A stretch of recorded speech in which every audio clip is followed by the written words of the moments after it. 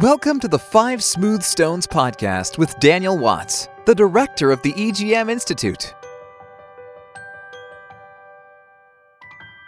Hello, Daniel Watts here with our Five Smooth Stones weekly podcast.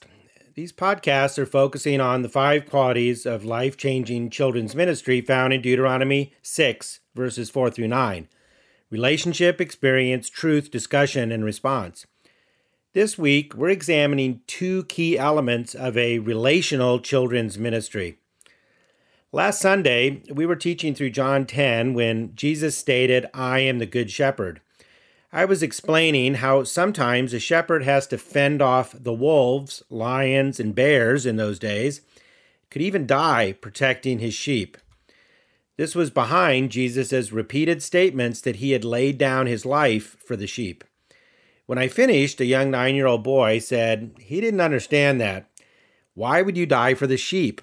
Then he said, honestly, I'd let the sheep die because I would want to live. Then his friend Caleb said, yeah, they're probably going to kill some of them anyway and eat them. An amazing discussion ensued, and deep inside I was so overjoyed. Both boys had said what they actually thought and didn't resort to the typical right answer approach. This is due, in part, to creating a relational environment that frees children to say what they really think. We've developed great relationships among the children in that group, and the leaders have worked hard, myself included, to do the same with each other. When you build a solid relational foundation with and among the boys and girls in your ministry, God works in amazing ways. While there are many qualities to a relational children's ministry, today I'm just going to focus on 2 that have served me well and that I've taught to many children's workers around the world. The first is modeling. Understanding the importance of our modeling is the bedrock for effective relational ministry.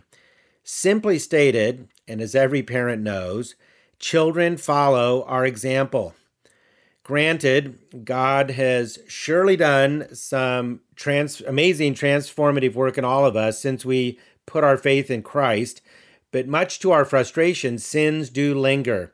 If you don't recognize any sin in yourself, now that you and you alone are suffering from the sin of denial.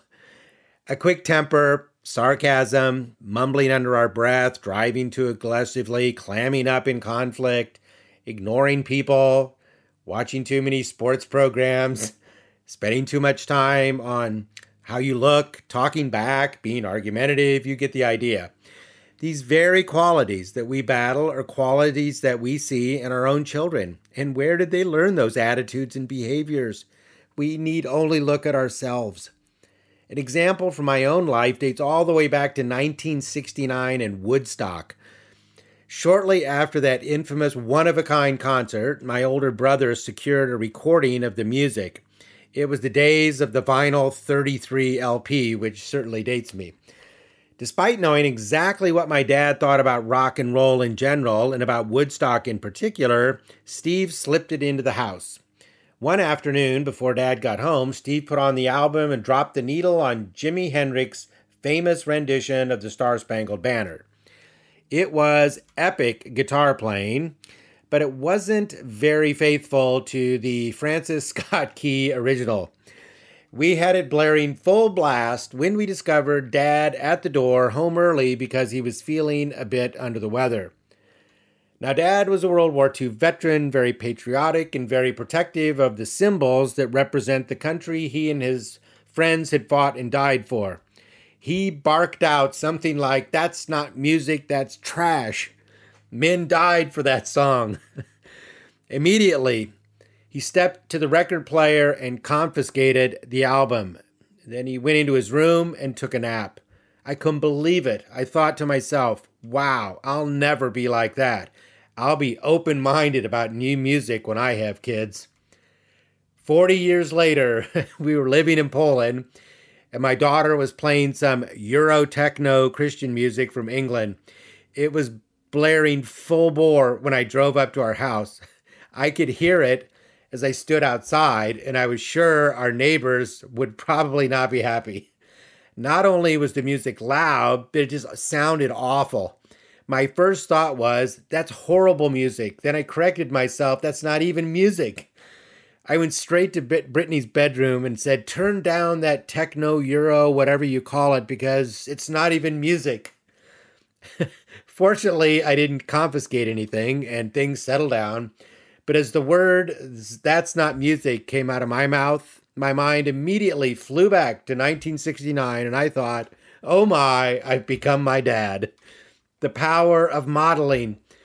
Yet because modeling can be positive as well as negative, it's one of the children's workers' most important resources. But how many of us think on Saturday night or Sunday morning, I'm going in with the 5-year-olds to model what I'm teaching? This is exactly what we'll think when we're focused on relational ministry. We want to model what we teach. Our living out the concept will be evident. Children will easily see that we're an example of what we're trying to teach. Being a great model for children with whom we've developed a relationship can make up for the occasional weak lesson and teaching mistake. And one final word on modeling. Modeling isn't being perfect. It's setting an example, including forgiveness. Children know we're not perfect. We can model our own need for repentance, forgiveness, and grace. Second quality of a relational ministry is team. Effective relational children's ministry requires a team approach. Simply stated, when teachers are part of a team, children will see in our love for each other that we're Christ followers. Yet at many churches I know, especially churches in Africa, people work all by themselves with enormously large groups of children. Once I watched a Ugandan staff member attempt to minister single-handedly to a group of 50-plus children. I've spoken to many teachers who have classes of 75 children without a single partner.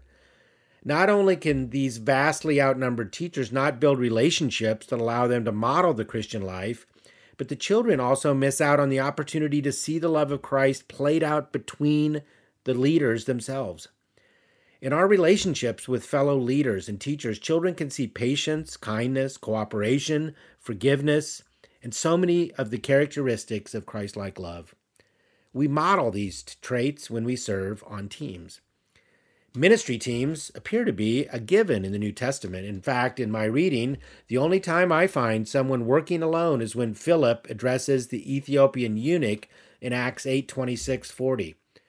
So I can't encourage you enough to not be alone as you serve children. I also believe this partnership is a perfect place to get teenagers or even older children involved in ministry with other leaders. I know many children's workers who started teaching children when they were 12 or 13 years old. An older leader took them under their wing, brought them onto a team, and taught them how to teach. Relational children's ministry really is all about teams. One word about the term team, though. Most of the time when churches use the word team, and it's used a lot, the word refers to serving together to accomplish some ministry objective. We have teaching teams, worship teams, usher teams, and other such ministry teams. Here, though, I'm not talking about teamwork aimed at getting something done. I'm talking about teams of children's workers who build relationships with groups of children and with each other. In those teams, children can see Christian love among those leaders as well as in their demonstration of love to the children.